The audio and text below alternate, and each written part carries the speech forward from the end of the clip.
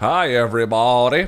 I'm actually recording this privately rather than doing one because it's late at night. Well, not that late, but late enough. And I would rather do the podcast than not do the podcast, but it's late. And I don't know. For some reason, it just made a little more sense to me to just record it here and then make it public later. Hi, my name is Luke Thomas. This is episode, I think 82, 83 of my live chat. Appreciate you guys tuning in.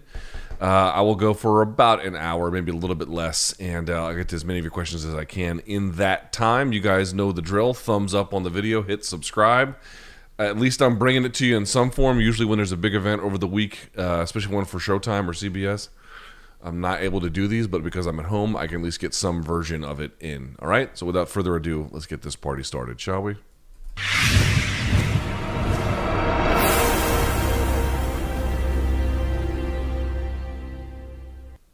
All right, and we're back. All right, so let me turn this subscribe off. I'm not going to waste any more time. I'm going to get right to it. And as you guys know, on the community tab on Wednesdays, I put up a thread. You guys fill it up, and then I react to it. So here we go. All right, question number 1. Group of international MMA fighters you're most excited about. Hi, Luke. The growth of international MMA has been exceptional these past couple of years, with countries that weren't even on the map before now being represented on the biggest MMA stage. From these teams, if you could pick 2 out of the 5, which ones would you pick and choose? Team France, Cyril Gane, Manon Fiorot, Nassourdine Imavov. Team Wales, Jack Shore, Mason Jones. Just 2 out of the 5. Oh, I see. And you got some from Georgia, Davalishvili, Topuria, Giga Chikadze, Kazakhstan, Rakhmonov, Zumagulov, and then Sergei Morozov. And then Team South Africa, Dricus du Plessis, Don Madge, and JP, is it Bays? I can never remember how to pronounce it. I'm definitely going to go with Rakhmonov. As you guys know, I'm high on Shavkat Rakhmonov, so we'll go with him. And then I'll go with Cyril Gane. I think Cyril Gane is probably at some point, whether sooner or later, going to wear gold. And I think Rakhmonov probably is as well. I think those two guys are exceptional. It's funny, even if the Colombians are not part of your demographic, we Chileans are here representing. One of our producers actually looked into it. There are more Lithuanians who listen to the show than Colombians. I mean, I couldn't show Colombia more love, and they don't show a lick of it back, but what are you going to do? What is the worst, as in darkest trash talk a fighter has said in reference to Conor, where even Jones and DC didn't discuss dead parents, blah, blah, blah. I mean, on the regional scene, I've seen everything. You know, I'm going to bang your girl, which isn't, like, dark exactly, but, like, you know, I'll kill your family, things like that. I've heard all kinds of stuff on the regional scene. In terms of, like, high-level MMA or even boxing, I've said before, the stuff Mayorga said to a lot of people, including De La Hoya, was pretty fucked up. I'm going to drink your wife's breast milk. That's something. But usually they're all, you know, in Mike Tyson, I'll eat your heart kind of thing, and I'll eat your children to Lennox Lewis was pretty bad. Those are some of the darker ones that have stood out. On the regional scene, though, I've heard it all. Why hasn't Bellator ever matched up Michael Venom Page with Raymond Daniels? Now, what weight class does Raymond Daniels compete in MMA? Is he, I don't know, is he an actual welterweight? Let's see. He might be. So in MMA, he is welterweight. Yeah. Great question. Don't know. You know what? I'll ask Bellator. I legitimately, I mean, I think MVP has always been a little bit more contenderish. And Raymond Daniels, I think I don't know what he's doing with his MMA career. He's fought for Bellator 4 times. He fought in Strikeforce all the way back in 2008 in a middleweight bout. And now has fought 4 times for Bellator, once in 2019, 2 times in 2020, and then once in 2021 as early as, or I should say recently as April, which was a rematch from his fight in 2020. I don't really know, but they're not closely matched in terms of like ranking, so maybe that's it. But I'd have to ask. It's a great question. Do you think anyone at middleweight will be able to keep Izzy down like Jan did? It's pretty obvious that no one else is as naturally big and strong as Jan at middleweight. Yeah. It's something I've thought about. I think if Vettori couldn't do it, I'm a little bit skeptical that anyone could do it. And you could even say, oh, well, if Yoel was still there at middleweight, he would have been able to do it. But Yoel is not that kind of a guy either. He's got great, super explosive takedowns, but he usually uses them for, to introduce chaos into something, just something disruptive, or like to set up strikes off of it. He doesn't use it to like hold down top pressure, ground and pound type. Not a whole lot. Obviously, he finished Lyoto Machida from elbows, but he's not take you down, pass guard. Typically, is that kind of a thing. So it wouldn't have been him. The one kind of X factor out there, and I don't really know if this is even fair to say because I don't really know where he's at, coming or going. Would maybe be Luke Rockhold. Luke Rockhold's probably got good takedowns. I know he's got very good jiu-jitsu. Really, really good. I know a few folks that have rolled with him have told me he's the real deal Holyfield when it comes to that. So that would be an interesting one to introduce, but like Whitaker, former welterweight, he's probably not going to be that guy. Let me look at the rankings here just to see, to be clear. Yeah, Cannonier, no. Paulo Costa, no. Brunson, they already fought. Hermanson would be kind of a maybe there. Hermanson, because, you go right for it. But, he doesn't rate the title shot, so... And then after that, the next one would be Chris Weidman at 12. And obviously, I don't even know if he's going to fight again, given some of the issues and difficulties that he's had. So the answer is maybe, but not really. It really goes to show, again, when I made the last video that I made on my personal channel, it was about Israel Adesanya's first MMA loss, and it was, of course, to Jan Blachowicz. And then in the course of studying it, I only intended to look at the takedowns themselves. What takedowns did folks use, and did it have success? But then in the course of watching the film about people who did get takedowns on him, they were just much less able to keep him down, much less able to flatten him out, much less able to do anything. He was Adesanya at 185 pounds is a dramatically more dynamic grappler. And I think partly that speaks to the fact that, obviously jiu-jitsu is not his first and primary skill set. He's worked on it diligently. He's a purple belt under Andre Galvan. I'm sure he's a legitimate purple belt, and he can handle himself quite obviously in MMA and what he's been able to show. But there were some limits to that once, there was a big weight, or at least something of a weight disparity introduced by Blachowicz. Plus, Blachowicz, man, this is the thing that everybody sleeps on. And I bring it up for his stand-up, but it's kind of true about his ground as well. When you look at his ground game, you don't go, oh, well, he's just an incredible passer. My God, nobody takes the back like Jan. It doesn't really work that way with him, but what he does do is really the fundamentals. He's a smash passer. He likes to... he's not a heavy passer in the sense that he's constantly, or I should say he's not a continuously aggressive passer. But once he's on top, he likes to flatten, he likes to hold. He introduces enough damage typically to keep it. But, it's just a very clever, smart way of winning rounds. And if you can put enough together, obviously win a fight, and you got it there. Stay out of trouble that way. There's just a lot of smart things he does that are not... They don't pop off the screen. His power does when he strikes, obviously. Okay, but that aside, there's a lot of elements to his game that don't just like grab you. But then when you inventory why he won, you begin to see these patterns of just really kind of, putting a lid on the pot, so to speak, and letting the fight simmer in there. And he's the one in control of it. It's not, it's not an explosive way typically to win in that way, but. It is effective. It's very effective, and he's got it. This is an interesting question. Your thoughts on the whole Simone Biles Olympic situation? Yeah, it's a fascinating one, man, because, well, there's a lot of reasons why it's fascinating, right? I mean, and Michael Bisping got, I think,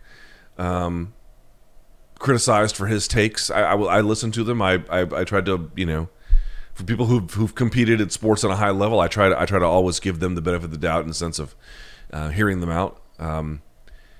It was weird too. Like I bring this up. Let me take it. There's a lot of different competing things here. One thing I bring up with UFC all the time, because I see it all the time in some of the sources that I follow, not sources, but media sites that I follow or whatever that are right wing. You see the UFC getting a lot of high praise with them. In one direction or the other. either with Dana or their product or their like, we don't give a shit about COVID attitude, like whatever it is. You see them get a lot of that. Obviously, Dana White has spoken on behalf of Trump, and he's a big fan of him, and blah, blah, blah. I'm not here to in any way make a judgment about the merits of it. There is a conversation to be had about that, but that's not what I'm doing here, so nobody sweat it one way or the other. And then I've noticed that like there are some leagues or some players that get a lot of praise in left-wing media, or I should say, or rather, at a bare minimum, if they're not left-wing media or even conservative media whose audiences are either conservative or either liberal, whatever the case. So there's this weird divide that's happening, and some of that you saw here, like your Clay Travises were going after Simone Biles, and then, on the other side, I mean, this was the part that really kind of bothered me about the media coverage. It's like, look, here's the basic way I look at this, aside from sort of the media angle of it, in terms of, what sources were saying nice things, what sources were saying bad things. Beyond that, though, the thing that got to me was like, some of the early criticism of her was like really moronic. That's not to say there's not a criticism to be made, but the ones that they were making, like, she's not, I saw some people be like, she's not the GOAT. The GOAT wouldn't do this. I mean, folks, like, she could have never participated in this Olympics ever, and she'd still, like, by a wide margin, be the best gymnast who ever lived, Like, that's just a silly thing to say that doesn't really hold up. I think everyone's successes and everyone's failures all get put on the resume, which I'll get to in just a second. But what I mean to say is there were some of the early criticisms of her that were just totally stupid. And then it resulted in this media coverage in response to that was like way over the top. Like she has this documentary that was made about her in 2018 or 2019 called like Courage to Soar. Like when she's out there doing big things, it's all a bunch of courage. And then she withdraws from the tournament. And then they also labeled that as heroic. And I'm like,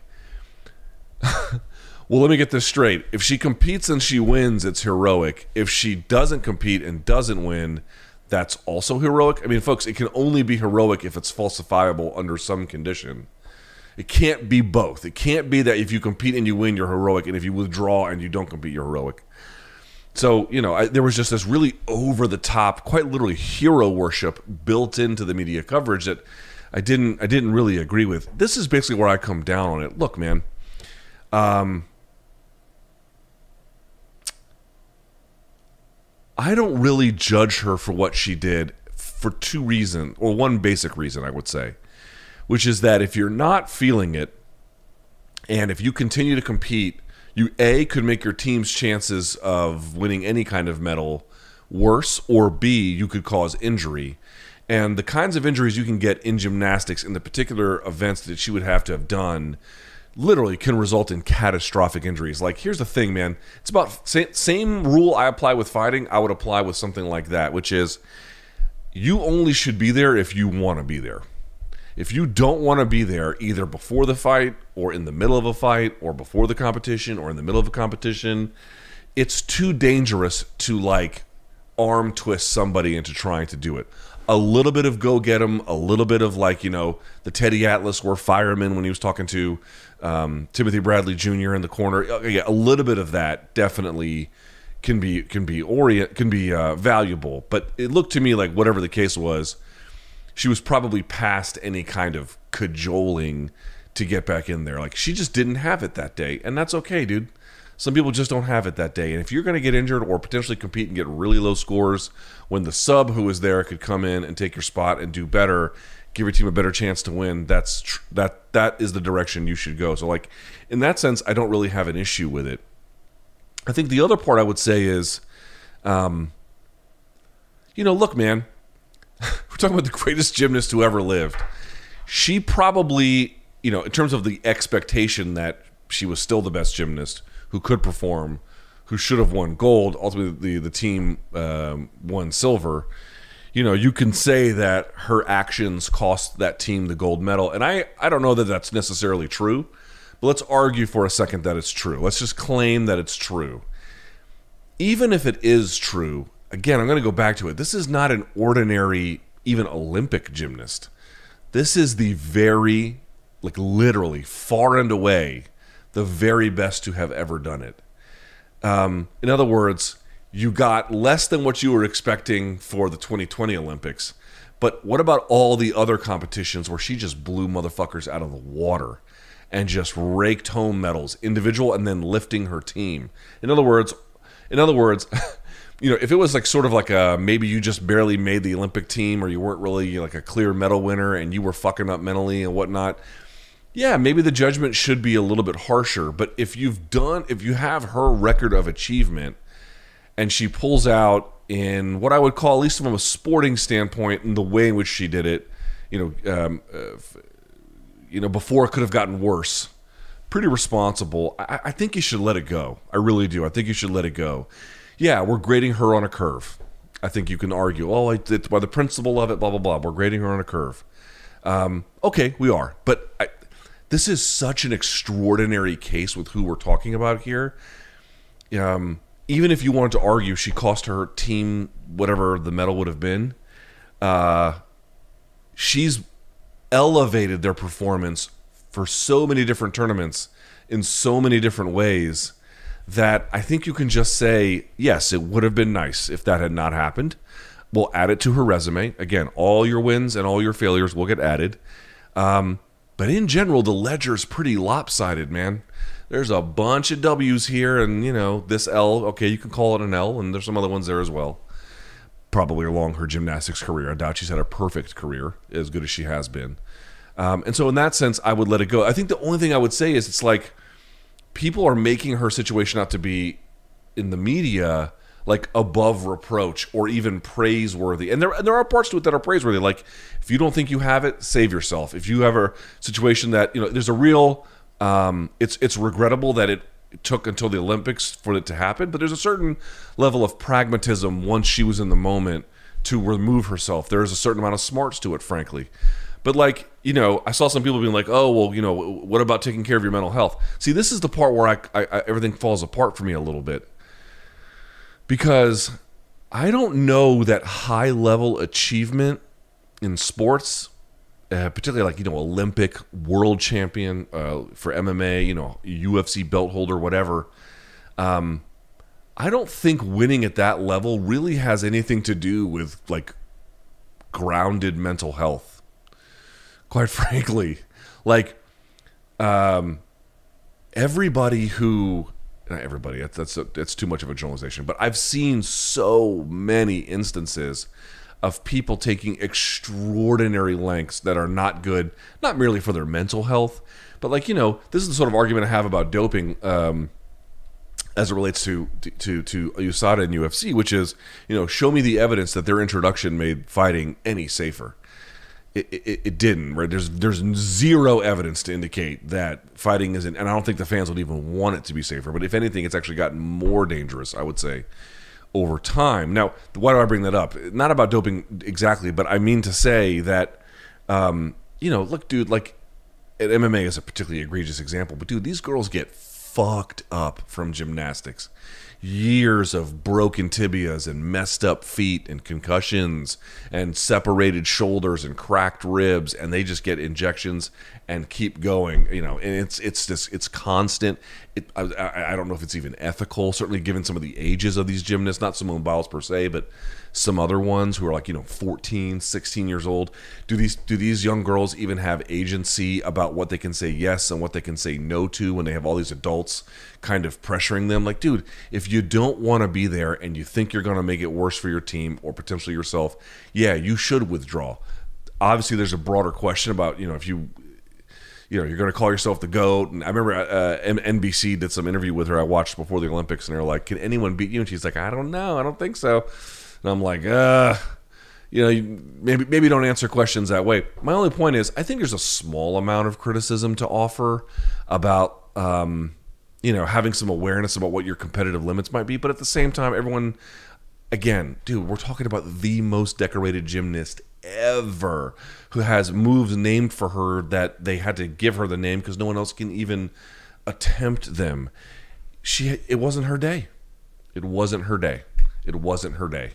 And I think we should let that go. I think the bigger issue for me, honestly, is the hero worship from the media that make any form of critical reflection verboten. I'd have much less of an issue if it was like, well, there's a little bit of criticism you could offer here or there, but in the grand scheme of things, probably not all that big. And hey, by the way, her career is so distinguished. This is a fairly small footnote. Why can't we just say that? There's this, oh, she let down America. She's a quitter. She's weak, which is just absurd. And then on the other side, no, she's a hero. This was a heroic thing she did. No, it's heroic. I don't know about that. Like, oh, she's advocating for mental health. Okay, that's good on a personal level.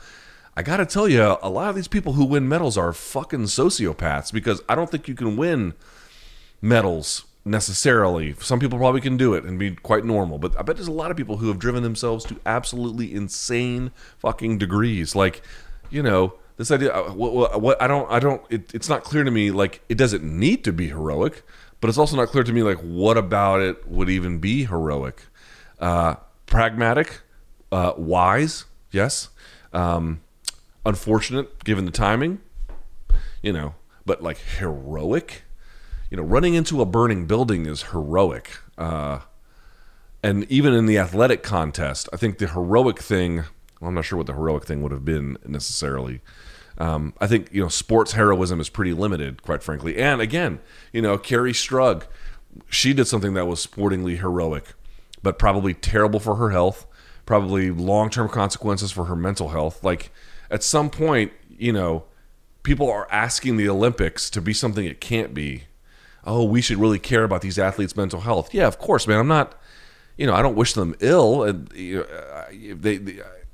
they're human beings. They're deserving of certain care, but we're talking about the most elite end of world athletics. What the fuck does mental health got to do with that? Not much. But you can't say these things because everyone loses their mind and thinks you're attacking her. Like, it wasn't her day. It wasn't her day. Even the GOATs don't have. I mean, what was that play where Brady completely fucked it up because he misread what down it was, and he fucked the whole thing up? Like, dude, even those people have those moments. It happens. And that's different because he was playing the game and messed it up. But I just feel like there's a small amount of criticism, a moderate amount of criticism that's probably warranted, that wouldn't be a big deal, but for the fact that there's this media war that makes any kind of like sober discussion about it impossible. Why do you think Eastern European and Central Asian fighters are starting to become really dominant in MMA and also to an extent boxing? They have long histories of it, pretty obviously, right? Like someone asked us on, I think, Monday's episode of the show, if Muay Thai really goes through with full Olympic sanctioning, what countries would dominate? And I got some of them right, but I got most of them wrong. And some folks who knew a lot more corrected me on social media very kindly. I appreciate it, actually. And yes, Russia would be big, obviously, but Ukraine, big. Kazakhstan, big. France, also big. But you add in the sambo that runs through there. Judo is big in the former Soviet satellite states, and obviously Russia. So you've got boxing is big there. You've got wrestling is big there. You've got Thai striking, Thai boxing big there.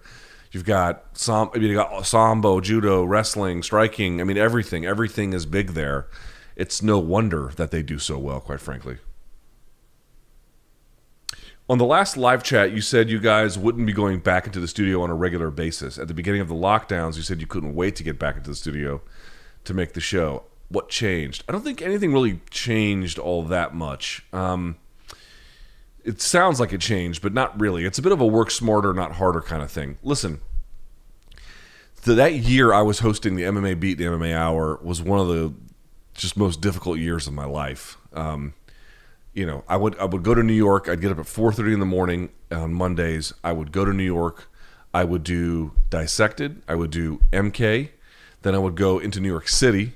I was in Jersey City before. I would go to New York City. I would do 3 hours of radio, and then I would go at like 7 o'clock. I would take usually my train was at 6:45. I'd take a 7 p.m. train down back to DC. It's about 3.5, 4 hours each way with no traffic. When I say traffic, I mean on the tracks themselves, obviously. But there would be times where it would take 5-6 hours. I wouldn't get home. Then I'd have to go back and do it all over again on Thursday. So I'd have a 2-day break between, and then I'd have a 3-day break over the weekend. And it was just over. I mean, it was so terrible for me.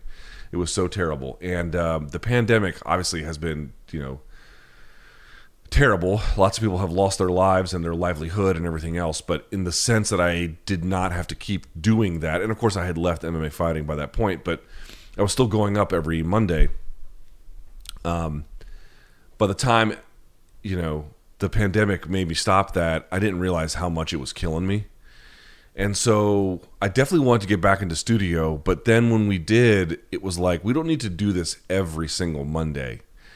But here's what we're thinking. 1 to 2 times a month, yes. But not just going up on a Monday, shooting the show, and then going right back down. What we would actually do is go up on a Monday, do the show, and then spend several days there. And in the course of doing it several days, we would spend the rest of that Monday and that Tuesday, probably some of that Wednesday as well, recording all kinds of extra content. Like that resume review is a perfect example that we did for Pitbull, which like 5 people saw, but it is really good. We're really, really proud of it in terms of the work itself. And so what I would say is we're looking to do something like that. So just work smarter, not harder. We definitely still want to go up. We obviously, everybody can tell that the show is better when we're in studio. We know that, that, not a secret. But, he has kids. I have a daughter now. If there's just a regular old fight night, doesn't necessarily make a ton of sense to spend the money to go up and deal with the hassle and do the show. Pick your spots, and then when they're there, make them count as much as you can. That's really sort of the way we're thinking about it. Almost exactly 2 years ago, you provided narration for a BuzzFeed video showcasing someone with no experience training in MMA with the end goal of competing in a sanctioned bout. Have you seen the video in totality? Yes. And if so, what'd you think of it? Yeah. There's this guy, this BuzzFeed reporter. He was like making a good faith effort at trying to have an amateur fight, and he did all the things you guys might imagine. He was working on his diet. He was training like a madman. He was documenting all of it, and he sucked mostly for anybody who would trying something new. It's certainly something as difficult as fist fighting for a living, for competitively anyway. And he lost his bout, but listen, there's no shame in that. Obviously, I take my hat off to anybody who tries for the most part, and certainly I take my hat off to him. And yeah, I thought it was a really honest, difficult take, to go and try so hard for something, because the guy did put in an absolute ton of effort. He really did. He really tried. And, he made a decent account of himself, and he lost in the end. But that's the way the fight game goes, right? It's cruel, and winning is difficult. And it takes a lot of courage to show that kind of stuff to the world. So he did. I was frankly honored he asked me. I was honored he asked me. Who in the UFC's featherweight division would you pick for fun crossover fights with Pitbull and AJ McKee? Dude, it's hard to go wrong with any of those. Ortega, Holloway, Yair, Volkanovski too, although I don't know how rip-roaring those would be. But those 3 would be easy calls. Josh Emmett, even to an extent Jeremy Stevens, depending on how you want to look at it. You couldn't, dude. AJ McKee, whether he wins or loses, is a fun fighter. And Pitbull, I don't know if he's going to win this weekend or not, but he's an absolutely dominant fighter. This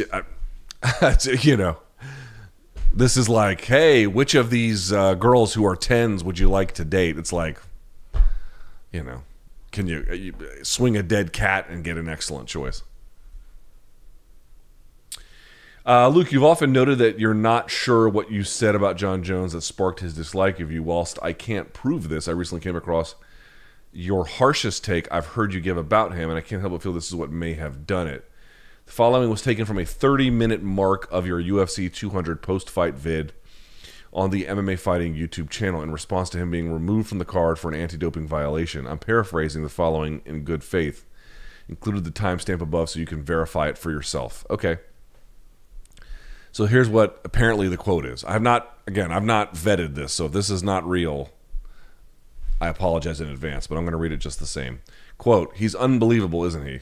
After this one, I've fundamentally changed my view about him. For him to be as successful as he was for so long, I wonder if that was just aberrant, and what he really is what we're getting now, and what we got the last few years. I hope that's not true, but I'm now going to operate under a jaundiced viewpoint of him. After the last go-round and this go-round, I don't even know what you can say in his defense anymore, even if it's accidental. It's just not okay. Yeah, I don't really take any of that back. In fact, I think it's actually proven to be quite true, at least more recently less so. But, when he comes back and they have to move the whole event from Las Vegas to L.A. for him, you might be right. That may have done it. I don't know. Could be. But, yeah, if that's it, then for sure I don't apologize for it. And again, if that means I don't ever get an interview with him again, then that's what that means. Top 3 movie directors of all time in order. Number 1 for me is going to be Kurosawa. Forget it. Easy call. P.T. Anderson, I'd probably put 2. 3? Man. That's tougher. That's a tough one. Because Kurosawa and P.T. Anderson, they make, movies in the sense of, these are not the guys who are like innovating on. They're not like the Wachowski brothers who made The Matrix, right? They're not doing those kinds of camera tricks. They have other including Kurosawa, very sophisticated ways of making shots and scenes look certain ways with all kinds of incredible knowledge of lenses and cameras and lighting and how elements in a scene work together to work with your mind and true talents in every way. Third, I would go. See, okay, you can pick. People have like Kubrick. Yeah, you can't go wrong with Kubrick, Coen Brothers, Scorsese, all of them. I want to pick someone who's the best director at action movies, not just because the movies were good, but because they made the action better with, the Wachowski brothers setting up all those cameras and then using everything 360 for things like that. I don't know who that would be, frankly. You're asking me something I'm out of my depth, but I'd be leaning in that direction. There's a boxing question. I'm just going to skip it. Sorry, I don't feel like answering it. Sorry. It's a perfectly good question. Dan Hooker, I'll skip that one too, in fairness. Interesting question. I'll answer it the best way I know how. Do you attribute your being well-spoken mostly to reading, or do you think a conscious effort has been made to learn new words and improve your vocabulary to better express yourself? Here's a little revelation for you.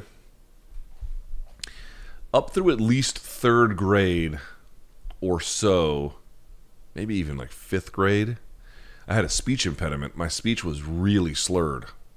Everything kind of fell on top of itself. And some of the speech issues were not all that uncommon. Even many adolescents experience some form of it. I had a particularly bad one. I wouldn't call it severe, but bad.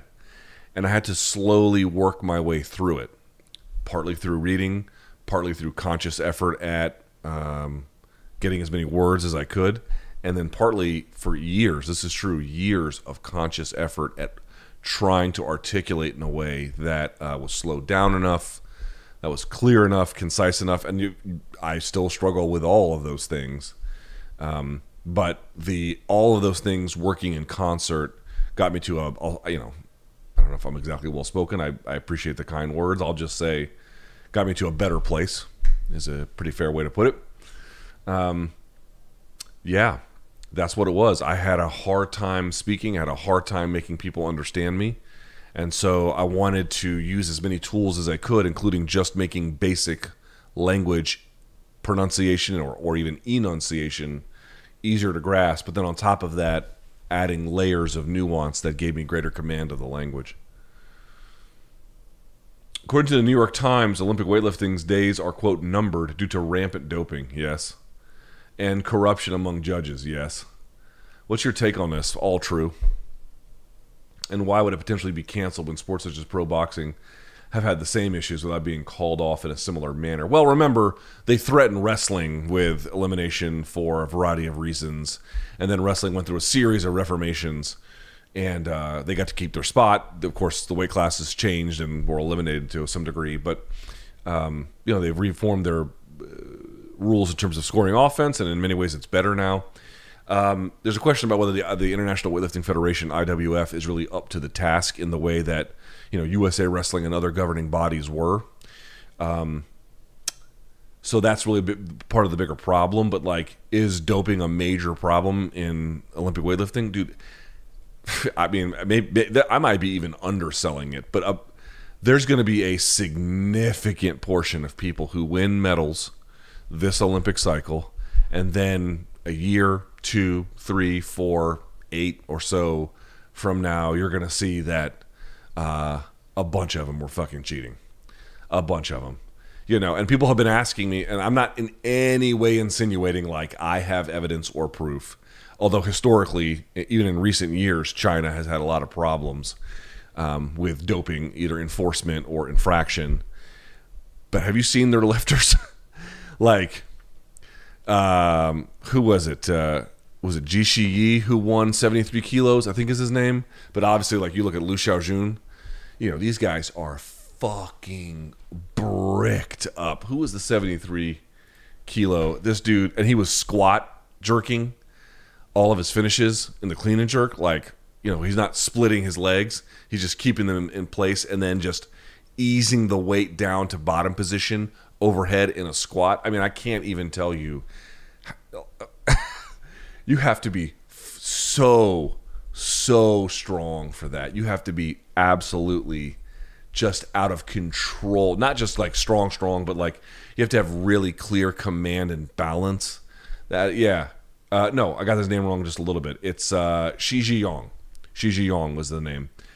And he is, again, I don't know. I have no idea if he's doping. I couldn't possibly tell you. I just mean to say, the eye test with them, a lot of the dudes who they compete against don't even look a third as bricked up as they do. But also, China's recruitment of athletes for Olympic Games is second to none, and the kind of resources they provide for certain events, weightlifting among them, is second to none. Chinese weightlifting in terms of best practices is second to none.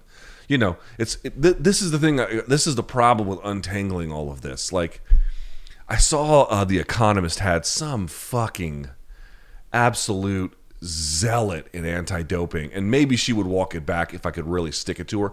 What was her name? God, I forget her name. She told The Economist, and the reason I know this is because they put up an audiogram on Twitter where like the image doesn't change, but you can hit play and you can listen. And she said, with steroids, we know that you can make an average athlete a world champion. What the fuck are you talking about? Are you out of your mind? What a total lie. Look, you don't have to lie about steroids or other performance-enhancing drugs. They work. That's why people take them, right? They clearly work. Sometimes they take them in ways that don't work for them, but, listen, there's plenty of evidence to suggest the right drug with the right protocol with the right athlete can have a very pronounced effect. But it doesn't make people superheroes. An average athlete could be a world champion in weightlifting? No, the fuck you could not. No, the fuck you could not. You could not take a strong, good CrossFitter, dope him up, and make him win a gold medal. Not going to happen. It's a complete lie to say something like that. But what it can do is, if you have two elite lifters and one of them gets the sauce, they're going to put a big gap on the other one. Yeah, for sure you're going to get that. Yes. That is real. That is very real. And that's the only thing that has to matter. But it transforms average athletes. If that was the case, do you know how much roids would be coursing through my system right now? And how many gold medals I'd look like fucking Slick Rick with my gold medals just dangling. Are you kidding me? What a fucking stupid, totally demonstrably false thing. And The Economist reprinted this. I couldn't fucking believe it. Just crazy. But this is what I'm trying to point out. Like, dude, I don't know if any of the Chinese lifters are on something. Let's imagine, for the sake of argument, that they are. We're going to imagine that they are, yeah? Again, they've been caught plenty of times in the past, but let's just imagine. Even if you took that away, dude, they're still going to produce elite lifters. Many of them, across both genders, across numerous weight classes. Now, as dominant as they are today, who knows? Again, we're under the pretense that they're using. But you're still going to get, they're still going to find, out of all those kids, ages 6 and 7, they're going to find the standouts. They're going to give them best practices for 20 years, and then they're going to send them off to international competition, and they're going to run over a lot of people, and that can be true whether they haven't had a drop of anything in their lives. That's the issue. The issue is not that it transforms fucking abject losers into winners. The problem is that it skews how you understand somewhat the middle of the elite pack and then the elite pack itself. And again, there's going to be plenty of cases, outlier cases, where someone from a B group would be able to compete and win in the A group. You know, yeah, I'm sure there's outlier cases where, you know, other elite lifters have been able to, even, you know, with a big gap, been able to close some significant gaps. But like average lifters, what a fucking ridiculous thing to say. So to answer your question, listen, this is the problem with, for me, I'd rather just have weightlifting where you can compete in organizations and in tournaments and events where doping protocols are enforced, and I'd like to offer the alternative to folks who just like to use. Strength sports is always going to have a lot of people who are going to want to use because the benefits, and there's been some back-of-the-envelope math that it can fix your lifts about 10%. Now, that doesn't sound like much to the naked eye, but if you bench 400 and then now you can now bench 440, and let's say in your weight class the guys who are leading are around 420, yeah, 440 is enough to lap them, and get big wins. So 10%, again, it's back of the envelope math. A lot more study needs to go into it, but I would like to see alternatives offered. I think that I really, at the end of the day, I don't really believe you can pull out doping from weightlifting worldwide. You can hammer the Americans with USADA waking them up at 5 in the morning if you want, but the Georgians are never going to respect, or whoever. They've had doping issues too. The Colombians were going to be fielding. I don't know if folks know this, but in the Western Hemisphere, this is true. The Colombians have one of the better, if not the best teams, especially on the women's side. They had so many doping infractions. They had 8 slots available to send to the Olympics. They were only allowed to send, 3. They were only allowed to send 3 folks to the Olympics. One of which, Luis Mosquera, just won silver. I think in 73 kilos, if I'm not mistaken. That fucking guy's speed under the bar is amazing. Anyway, here's another case of it all the time. I don't really believe. I think it's absolutely foolish to believe you can take out performance-enhancing drugs from weightlifting. You can't. I don't think you can. So the best thing I think you can do is give the folks who want to use an outlet to go use, and then make some rules about if you want to go that path. It might limit some options about what you can do on the anti-doping side, and then try to adjudicate the world that way. That is no solution either. That will not fix the problem. You will still have doping. It will still be an issue that you have to contend with forever, as long as it's banned. But I tend to think that's a much more realistic one. I think it's better for the sport if you had for-profit.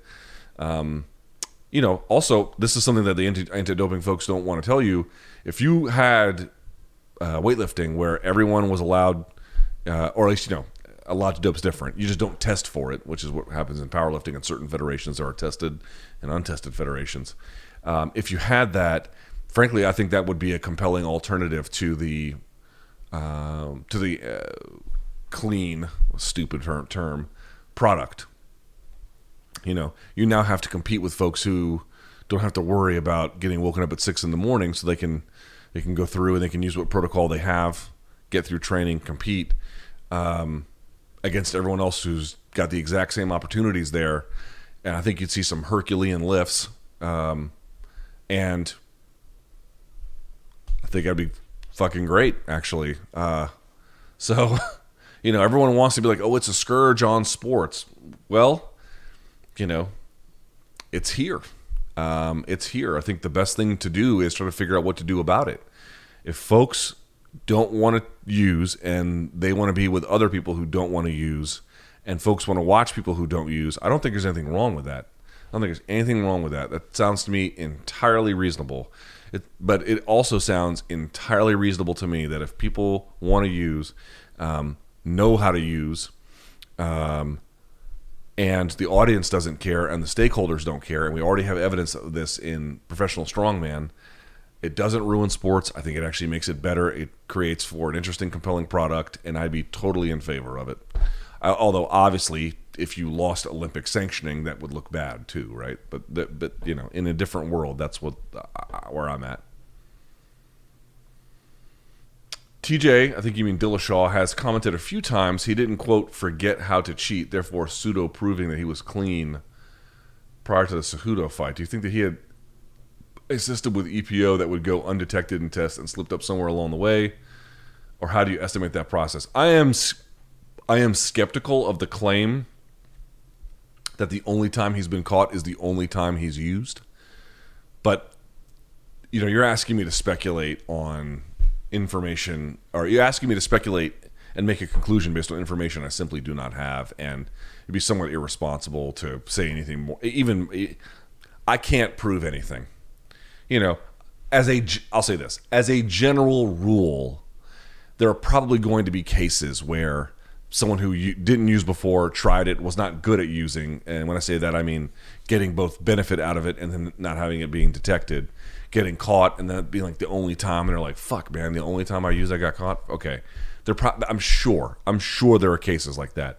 But I tend to think that in general, when you see cases of someone getting caught, it's only after a amount of time where they got away with it before. But that's a general rule. That's not how applicable that is here. You know,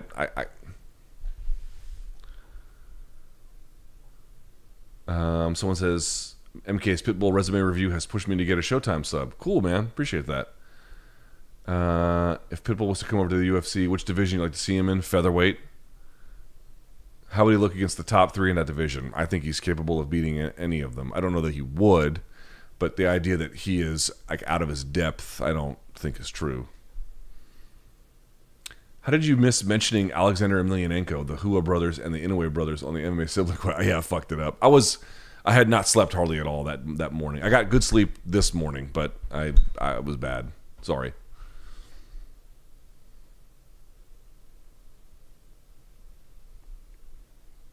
Before his USADA suspension, TJ had talked about possibly going up and fighting for the 145-pound belt. Assuming he is successful in reclaiming the belt at 135 pounds, how do you think he would currently do against Volkanovski, Ortega, or Holloway? Poorly. At least against Holloway and Volkanovski. Ortega, I don't know. I need to see how he looks against Volkanovski, but I suspect even against him, it wouldn't be a good fight for him.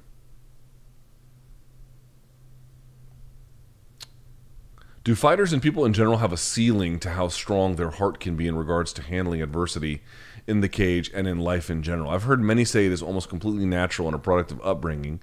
Habib and Faraz have said this, and can only be trained to a specific threshold among different people. Do you think any amount of training gets you Ferguson, Habib, or even Hugh? Hold on, I think this is...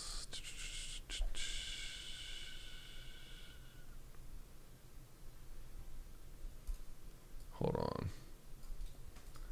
Just checking something. Oh, no. Actually, is a real person. Hugh Glass. Okay. Okay.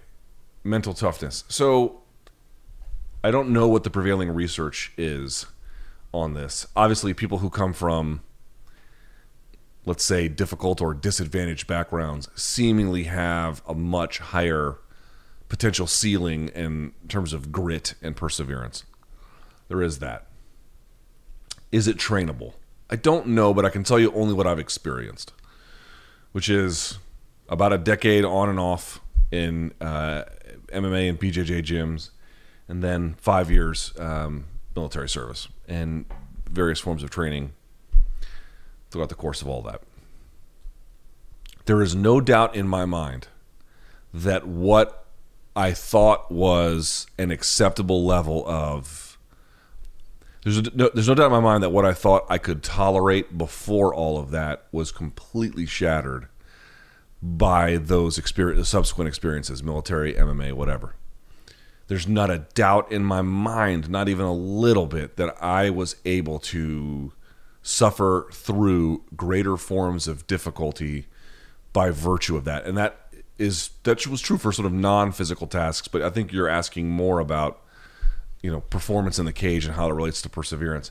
Even there, and especially there, like what injuries I thought counted, how much extra energy I could show, turning off the parts of your brain that, even from an evolutionary standpoint, are quite rational, but are getting you, like, if you're very, very tired, it is rational for your brain to kick in to say, hey, maybe you should stop doing this stuff.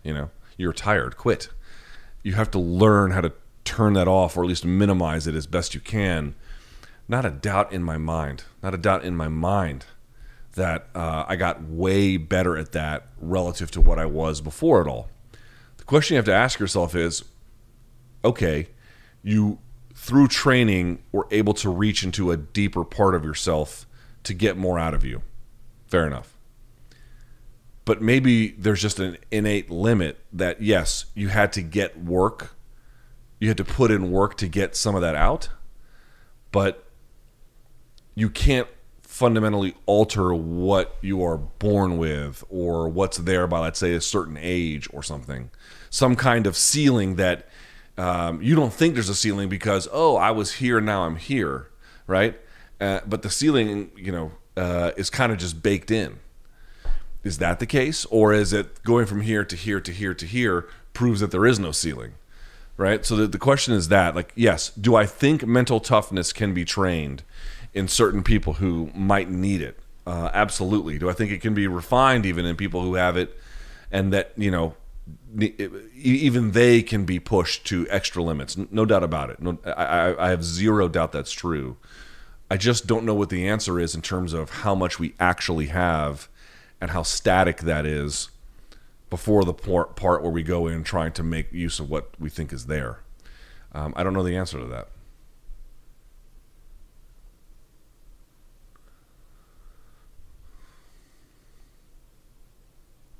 Mm-hmm.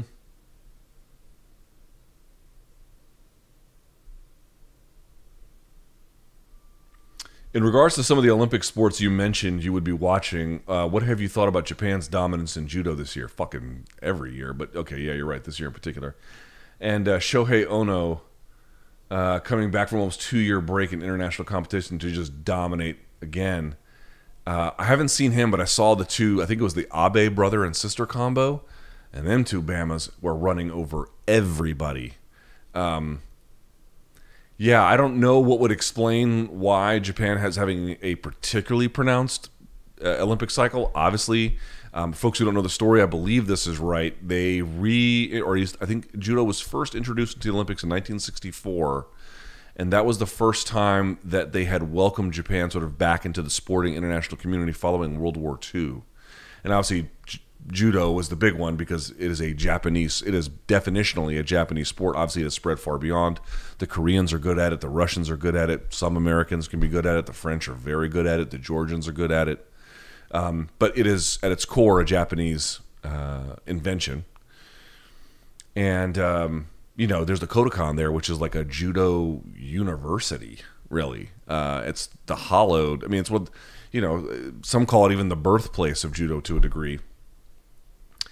They're always going to be really good. That's how important judo is to them. So as it relates to this particular cycle, I don't know. But when you understand the historical gravity of what judo means to the Japanese, you begin to realize that, like, yeah, they put a ton of resources into making sure that people win there.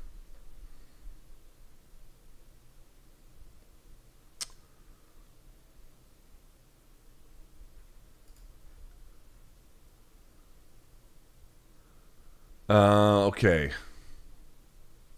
Joey Jordison, the ex-drummer of Slipknot, died recently. Do you like any of their songs? I was never like a big Slipknot guy, but for sure I've definitely headbanged to, a few of their songs along the way. And 46, ugh, terrible.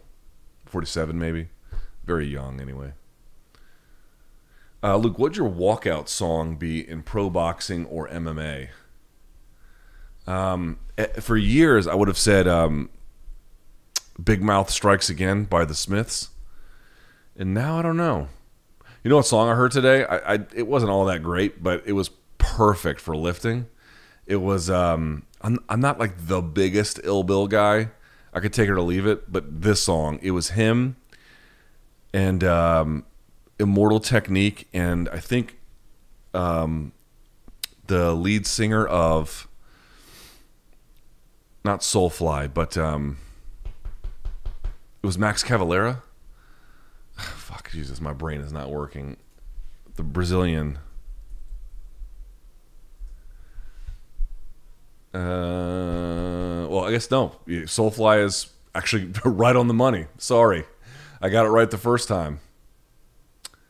Yeah, Sepultura. It was the one I was thinking of in my head. But yes, I guess he is with Soulfly. Anyway, War Is My Destiny.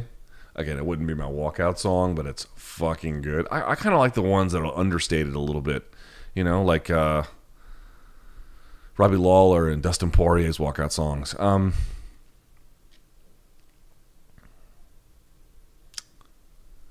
I don't know, man. I'm really enjoying going through Vinny Paz's catalog. Cheesesteaks is a fucking great one.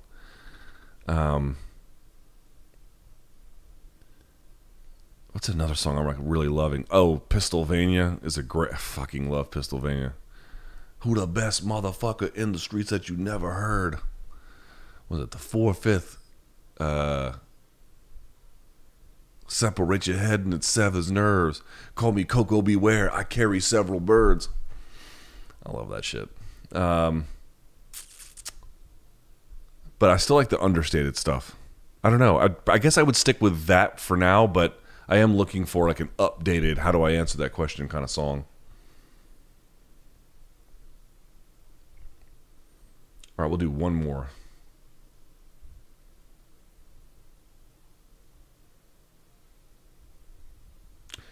Here's a good one. If Tyron beats Jake, do we see, I think you mean Tyron, do we see him headlining a Bellator card near the end of the year? I don't know if he wants, I don't know. He had said something in the run-up to, I think he told Fight Hub TV, Tyron did, that, he just wasn't feeling MMA by the time he had lost those 4. And he was trying to train, and he was trying to, like, will himself through, but he just really couldn't. And, the results speak for themselves. Plus, he was fighting, like, really good fighters. He wasn't fighting chumps. I don't know if he goes back to MMA. I really don't. And if he beats Jake, does he have a couple of other big names that he could, like, get big money off Showtime with? I don't know.